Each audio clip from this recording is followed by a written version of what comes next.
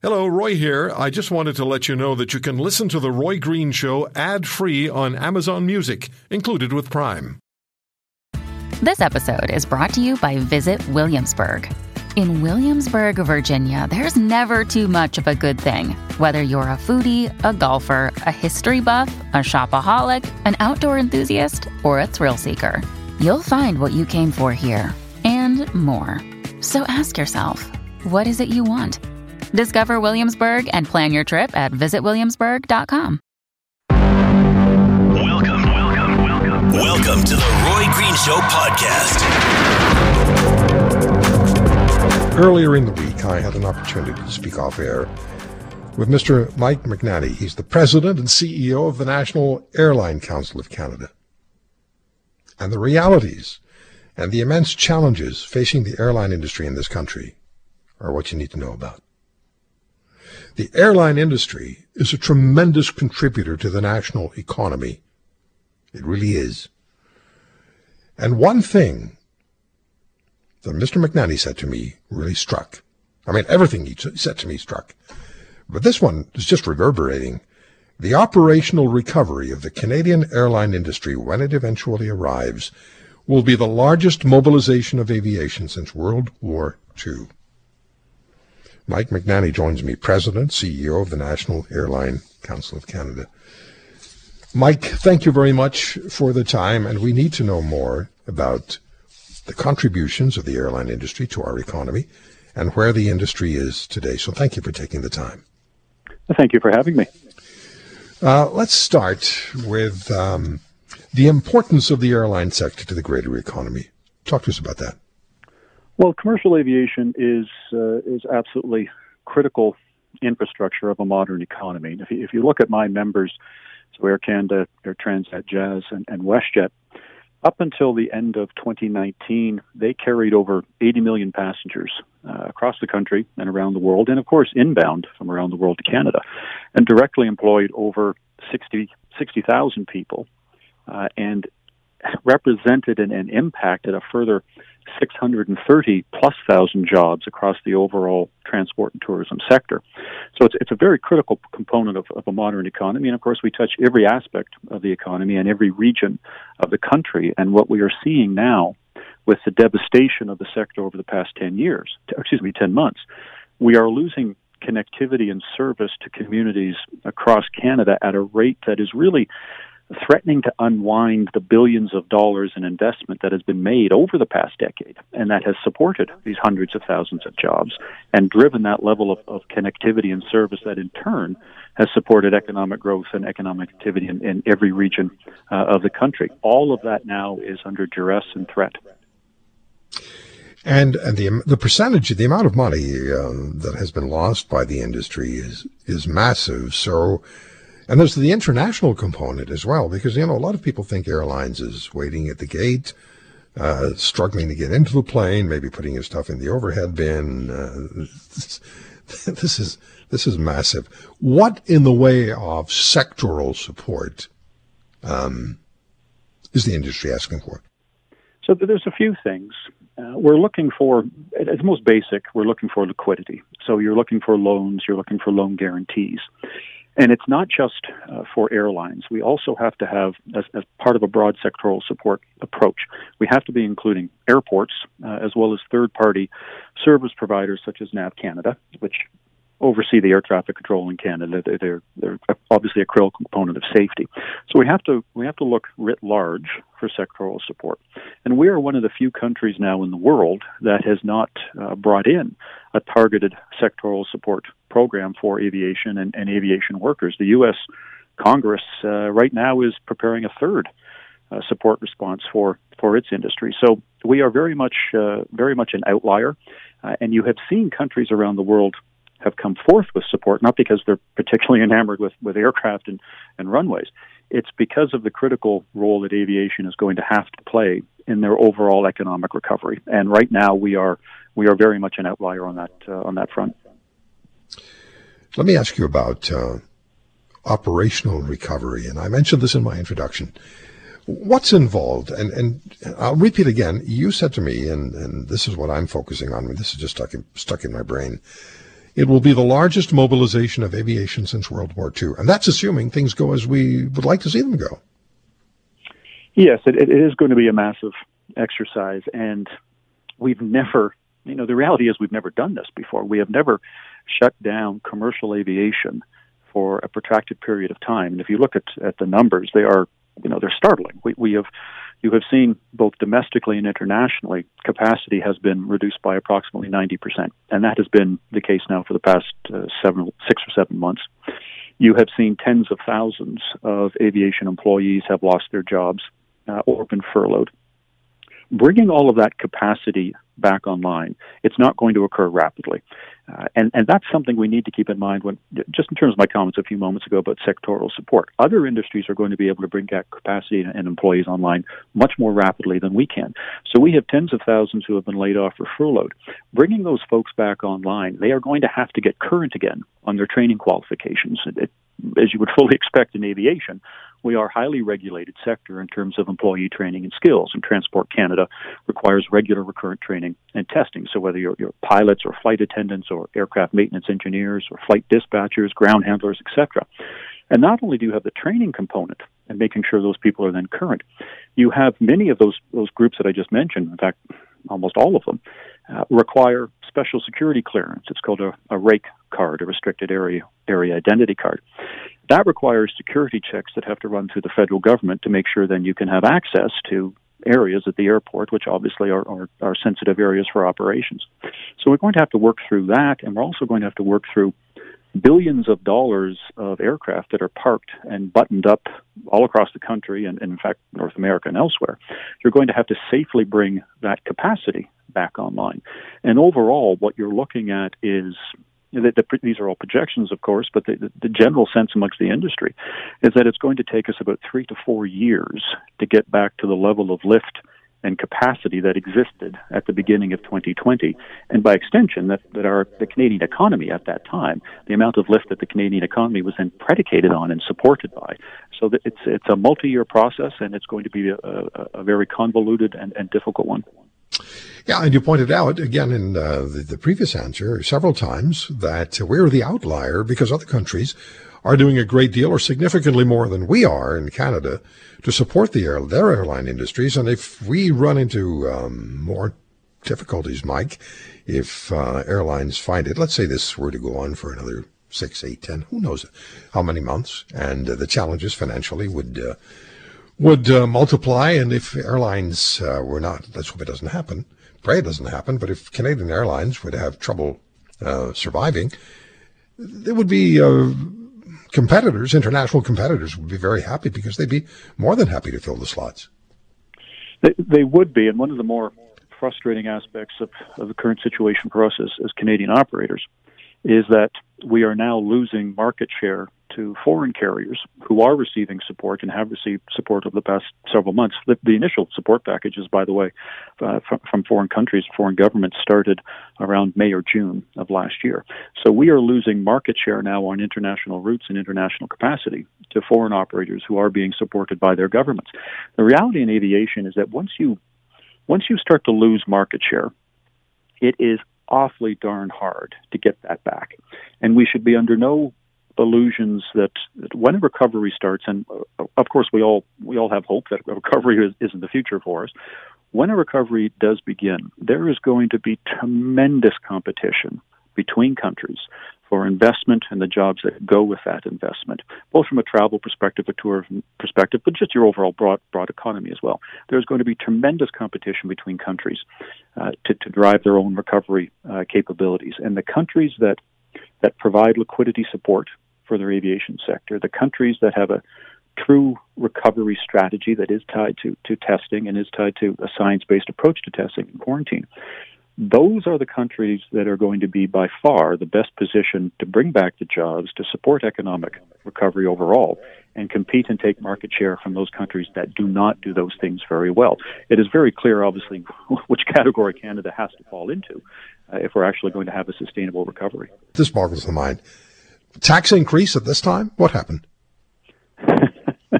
Yes, we did back in September. So NAV Canada, which is the air navigation service provider, and it is created out of federal statute. Basically, it's air traffic control. Of course, their revenue has dropped precipitously. They gain their revenue based on aircraft movements. Of course, with all the capacity and cancellations and removal of service, their revenue stream has dropped precipitously as well. So they had sought assistance from the federal government, and this is all in the public realm. They put out public statements to this effect. They had sought federal assistance in order to meet their projected budget deficits. The government decided not to provide that assistance. So as of September, we had a 29.5% increase in the navigational fees that are charged to air carriers. The reality of this, of course, is that's only actually represents about a third of the projected budget shortfall they are ultimately going to face. So there's greater challenges waiting out there. And you, of course, have also seen over the past few months our airport colleagues, as they too, of course, are experiencing the same drop in revenue.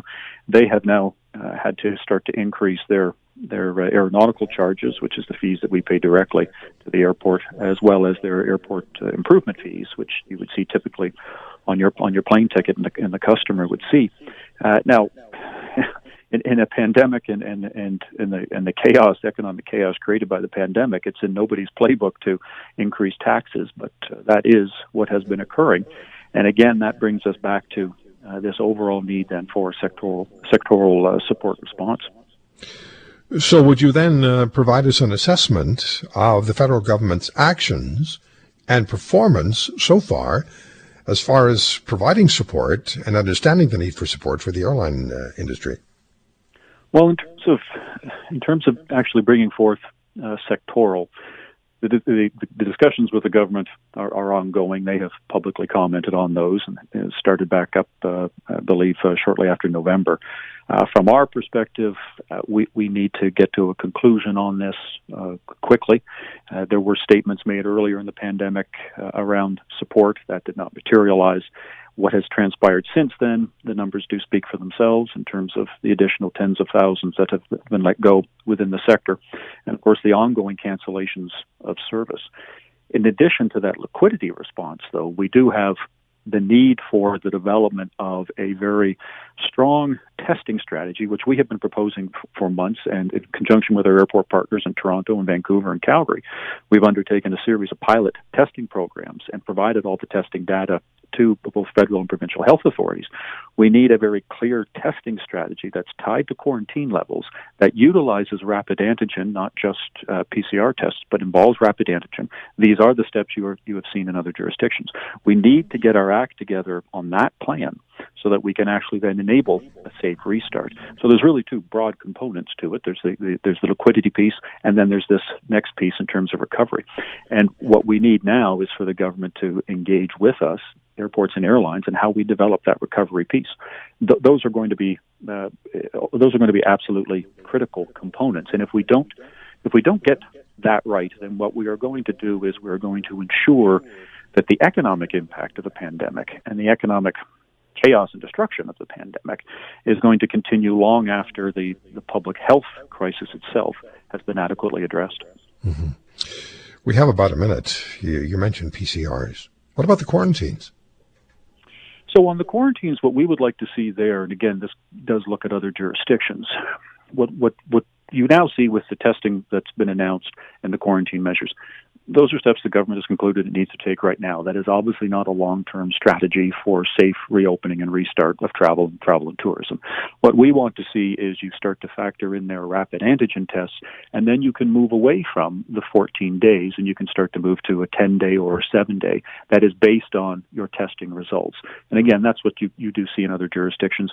And it is the only way that we can take a science-based and data-based approach to this and enable a safe restart overall. Just remind us in the seconds we have left, how many jobs are at stake and how many jobs have been lost? So in total, over 50% of the workforce that existed as we entered 2020 amongst my members has now been lost. So that's about 35,000 to 40,000 jobs direct. You have broader number of over 630,000 to 660,000 jobs across the overall travel and tourism economy that are directly impacted by air access, airlift, and capacity. And then, of course, you also have the broader aerospace sector, because we, of course, buy products that are manufactured in Canada from an aviation perspective, and the knockdown impact on them as well. So it is a broad cascading impact. Every job in every sector is important, obviously, but within aviation, we do touch, in one form or other, every aspect of the economy in every region of the country, in cities large and small, and that is why it is so critical we get this right. It is always a very controversial issue when someone who has driven under the influence and driven drunk and killed a human being, or more than one, goes to prison for a very short period of time when compared to a conviction for second or first degree murder. And many family members of victims of drunk drivers have been on this program and have spoken very directly about expecting more significant punishment and really driving home, no pun intended, the message that if you drive drunk and if you kill, there are consequences that will affect you for life. Sherry Arsenault's son and two friends were killed by a drunk driver whose speed exceeded 200 kilometers an hour. Sherry's from Alberta. She has fought for more meaningful prison sentences for drivers who kill than drive drunk. And she's also appeared before Parliament. She joins us on the Roy Green Show. Sherry, I wish I didn't have to call you and ask you to be on the show, but I know that you want to share your message and share the expectation of families who've lost their loved ones to drunk drivers. What's most concerning to you, Sherry, about Mr. Mutsa receiving parole? Thank you so much, Roy. What I still can't figure out, and I've studied it and I've looked at it from every which way, is first off our justice system. Case law has literally not changed one iota in 3 to 4 decades. And then, a judge will give a sentence, which is, like I said, has not changed in decades. And the judge gives the sentence, and then victims have to deal with the parole board, who takes an 8-year, or in Marco Musio's case, a 10-year sentence, and turns it into, at most, a 4-year sentence. And that's a full parole. I mean, he's been on day parole for quite some time now. Day parole is pretty much what everybody in Canada that's following COVID rules is doing. It's not a big deal to be on day, and full parole is not much different than being free 100%. So the problem lies with our justice system, and then the our legislation when it comes to parole. The parole board literally cuts sentences into 1/6, 1/3 for these kind of crimes. And impaired driving causing death or serious injury is perceived by our government as an accident, an unfortunate accident. And that's what I'll never understand. You have engaged the federal government and appeared before parliamentary committees. I know you're dismayed at the UCP in Alberta decriminalizing impaired driving. Do you have a sense, I mean, it's more than a sense, do you believe that the legislative side of things either doesn't care enough, has an attitude of there, but for the grace of God, go I, or that victims don't matter that much? Well, I think it's a mixture of everything. I mean, I don't think the victims, the remaining people, care a whole lot to our government. They may tell you we do, but we don't. We have little to zero rights compared to an offender. They have. It would take us an hour for me to tell you all their rights, but. I do perceive it in this day and age, instead of moving forward, we are going backwards. Like you said, the decriminalization of impaired driving is going backwards. That's essentially saying it's a small crime. It's like a parking ticket. It's like a speeding ticket. if you hurt someone, don't worry, we'll go hard on you. But, it's a crime that has been going on for so long, and everybody recognizes it, and nobody can tell me in 2021 that they know it's not illegal to drive impaired. But yet it's treated like, oh, whoops, it's a boo-boo. And meanwhile, there's 3 to 4 mothers, fathers, sisters, brothers that, we're devastated. We're living without a child, a loved one. So, I beat my head against the wall about it, and I'm trying to find someone who will be my rock star and look at this seriously, because I do not believe Canada takes this crime seriously at all. You and I have talked off the air about the reality of victims' impact statements. Oh, yeah. And what happens with the victims' impact statements. And it further marginalizes you, Sherry, and the victims' impact statements, the way they're managed, the way their victims are instructed on how they must write their victims' impact statements, just marginalizes the victim. It does. We're instructed on what we can say. I mean, how can anybody tell me what my impact is? I have to be the one to express that, but they tell you what you can write about.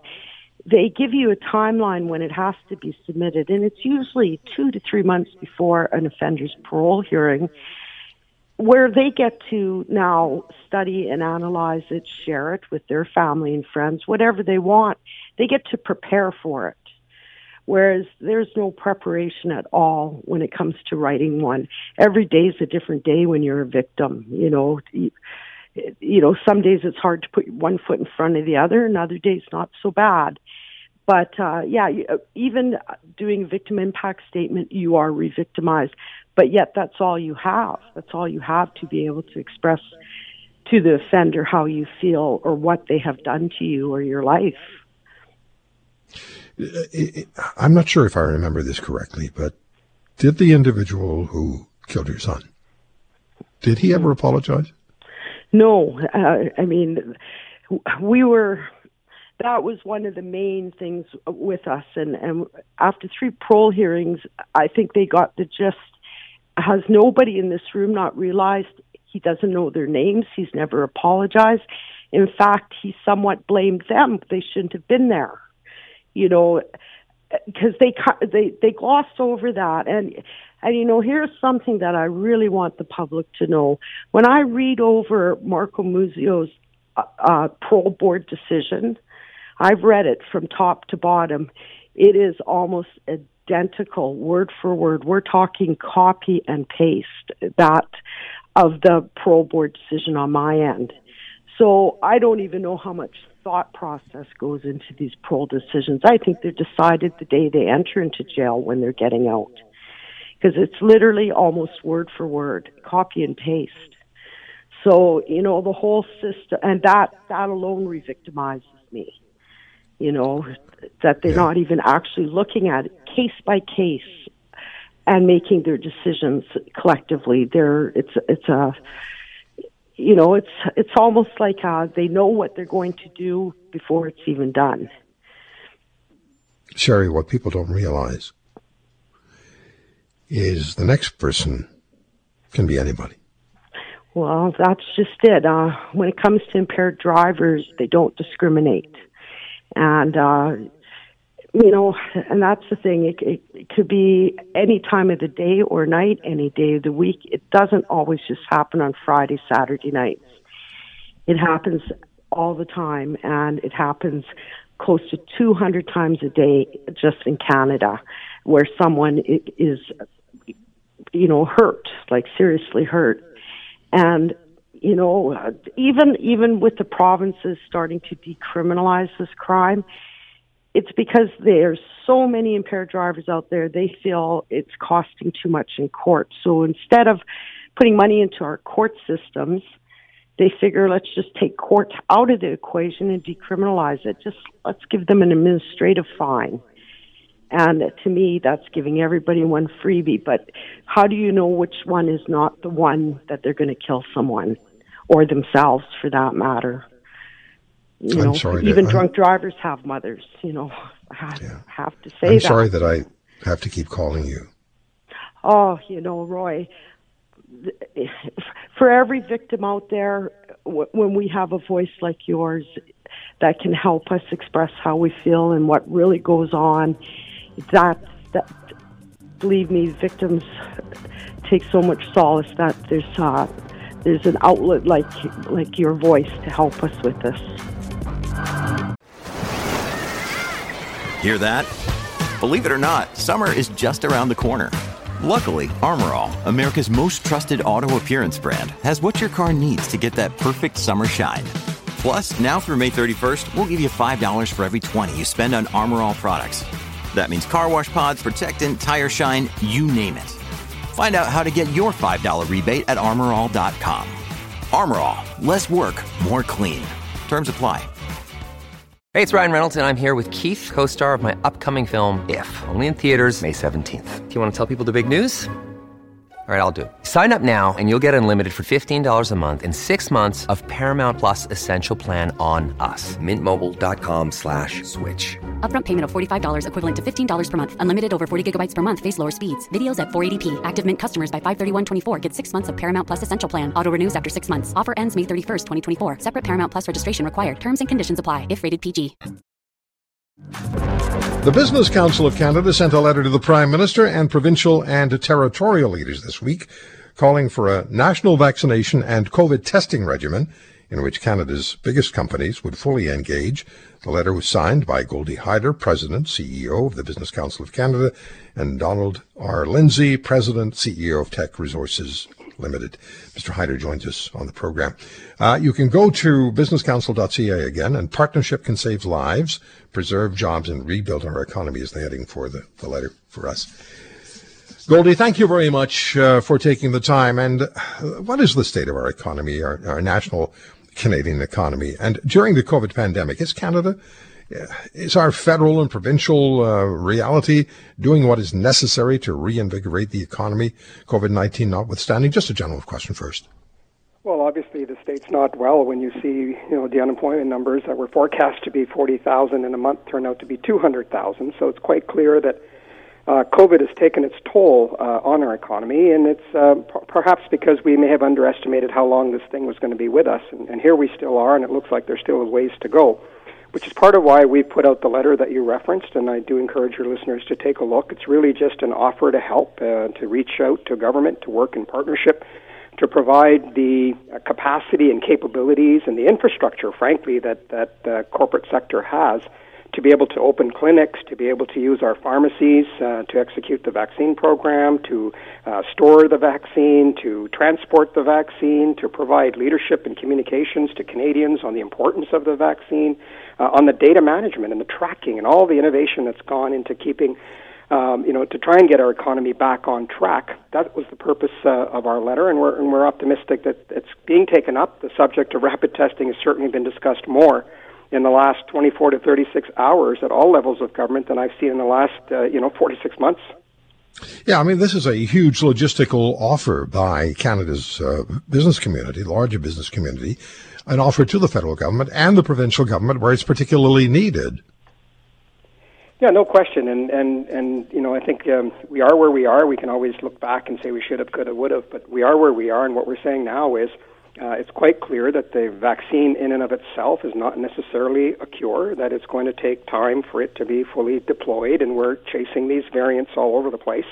Now, most recent one apparently has arrived in BC, so we're clearly chasing this thing. And one of the ways to get ahead of it is the introduction of rapid testing. I mean, you've had me on before, and my partner in crime, Isaac Bogosh, Dr. Bogosh, and I both written about this many times, saying this is a critical tool.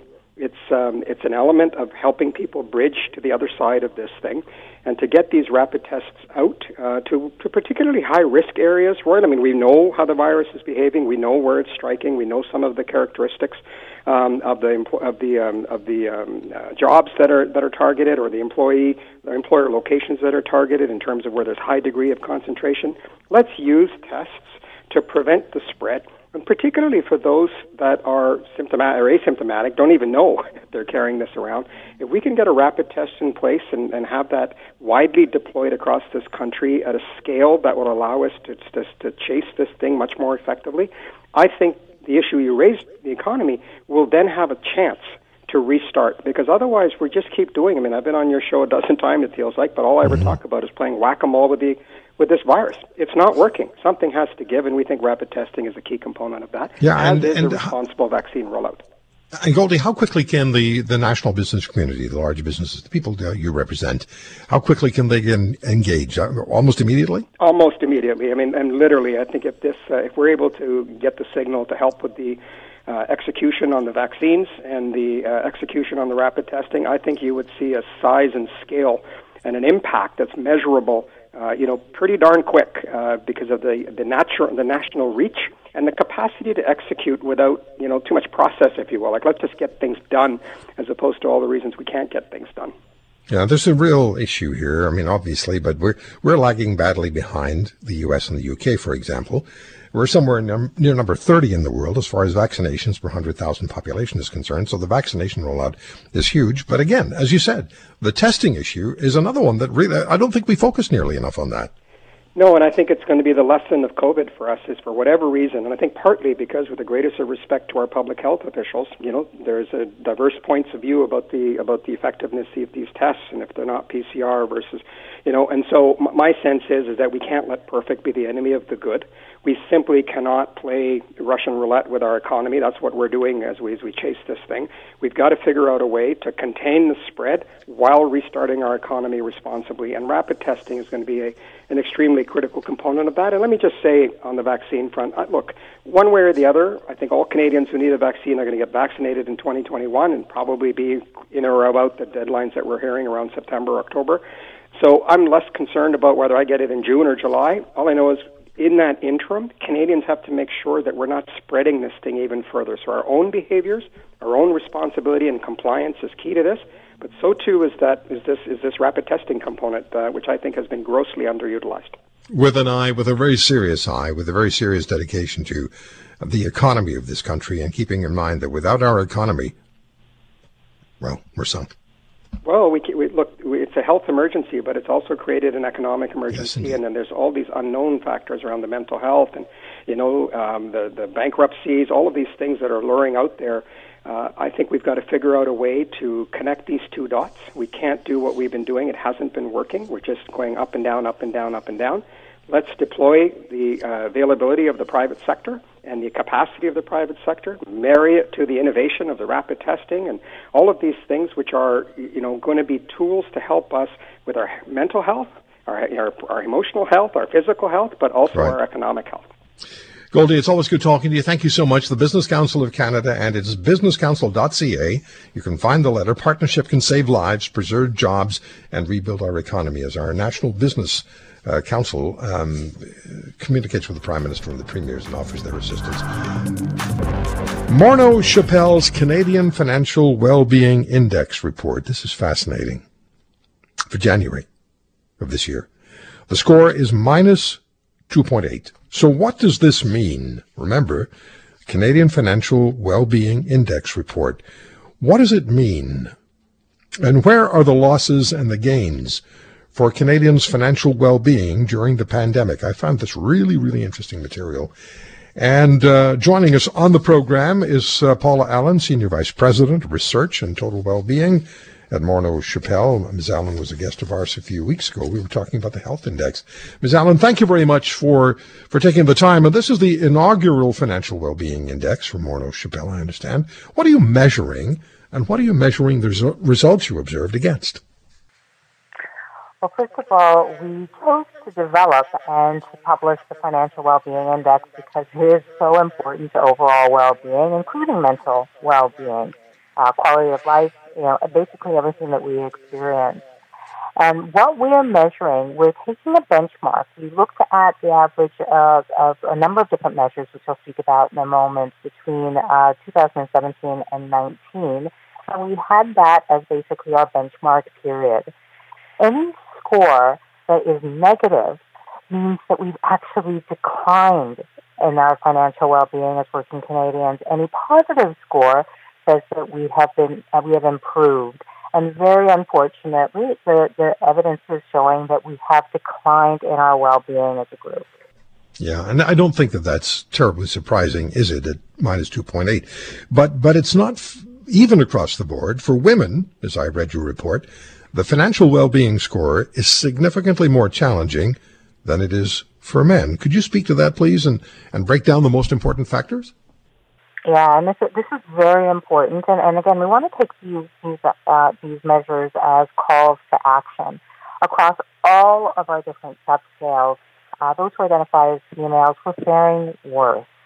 So basically, financial knowledge, the actions that people are taking in terms of managing money, so it supports them in the long term, emergency savings, people's perception of their financial well-being, like how much anxiety do they have about finances. You saw women faring worse. And there's a number of reasons for this. Number one, we still actually have a bit of disparity in terms of job and income between men and women. We saw this very, very starkly during the pandemic when so many predominantly female jobs were lost in arts, in service, in retail. And generally speaking, they were on the lower end of the pay spectrum. So lower pay to begin with and more vulnerable as a result of the pandemic as well. But the other part of this is that, really, I think starting from, children, from girls, we're developing a sort of a perception around how we should approach our finances as women that might not be all that helpful. So investing in financial knowledge, making sure that we have control of and understanding of our finances. Again, very unfortunately, many people sort of either are in or anticipate pair bonds where the male partner would invest a little bit more in terms of financial management, and that is hurting women.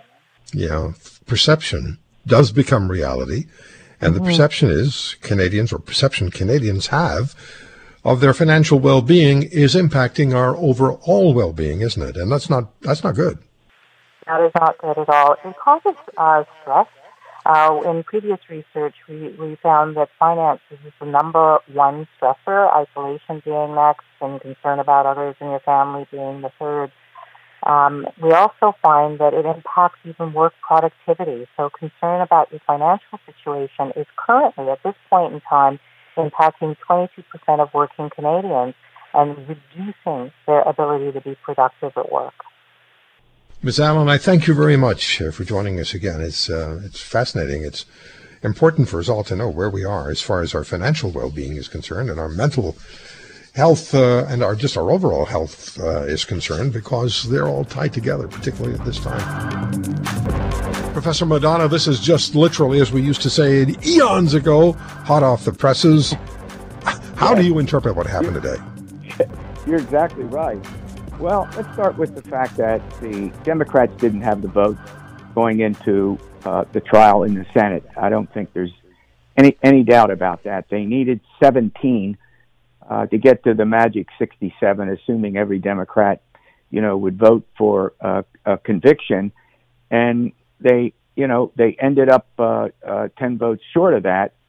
The total conviction, they got 57 votes. 7 Republicans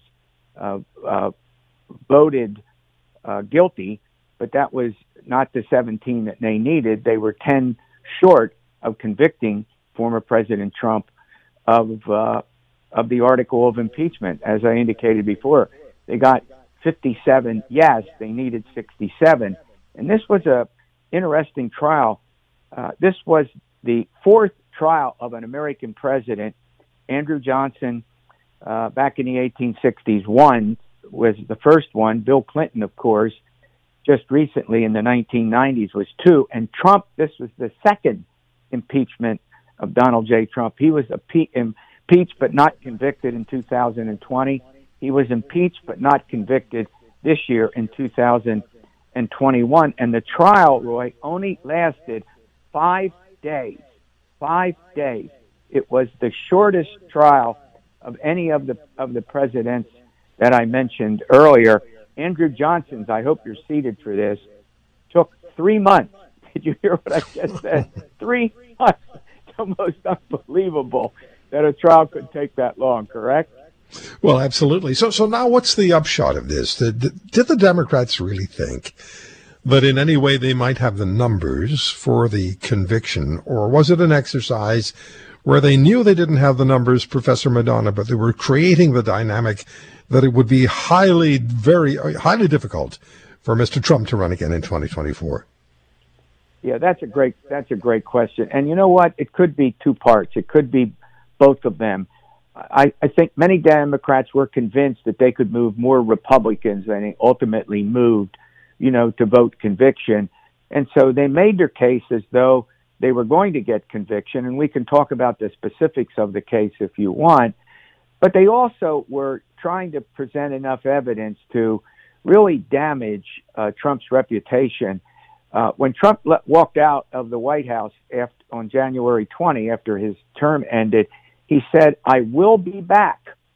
And it's entirely possible, given comments that he made, offhand comments and comments made by other folks around him, that he might not run as a Republican, but form a third party known as the Patriot Party and take that route. Now, my judgment is if he were to take that route, he would badly divide the Republican Party. He still has a very strong base among Republican voters in the states, a very strong base, but he has lost support among Republicans by about 10 or 15 points as this trial has, let me put it this way, after the events of January 6th. So let me put this question to you. What is most significant and what is most interesting to you about let's say the last 5 days? Well, I'll tell you what, it's the degree to which the Democrats not only went after Trump for January 6th, the events that took place after the rally, but they went through the history of Trump's presidency, talking about the language that he used, particularly when they employed one word, fight, fight, fight.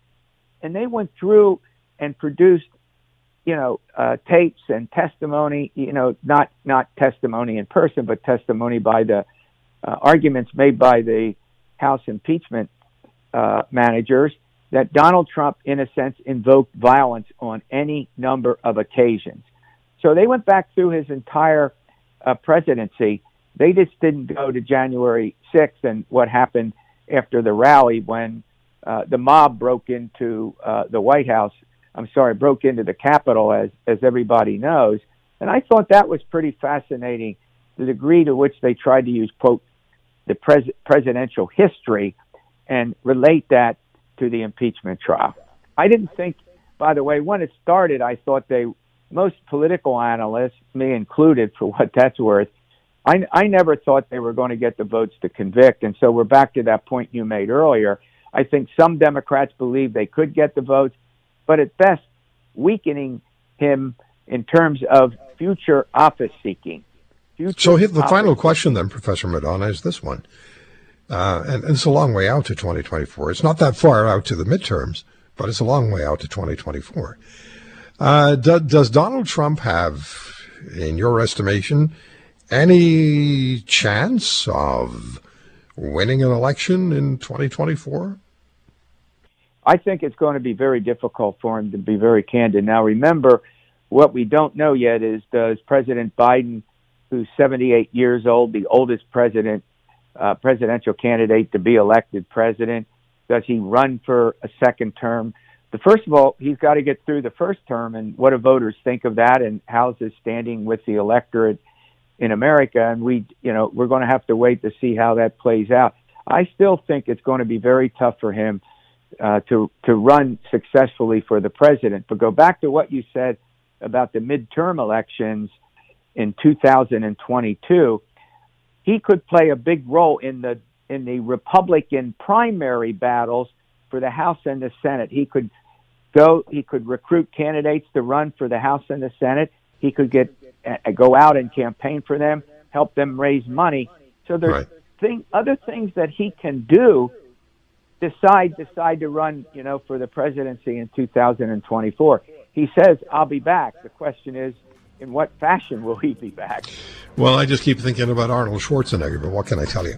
Professor Madonna, it's always good talking to you, and I really appreciate it. Perfect timing today. Oh, yeah. Hey, call anytime. My pleasure.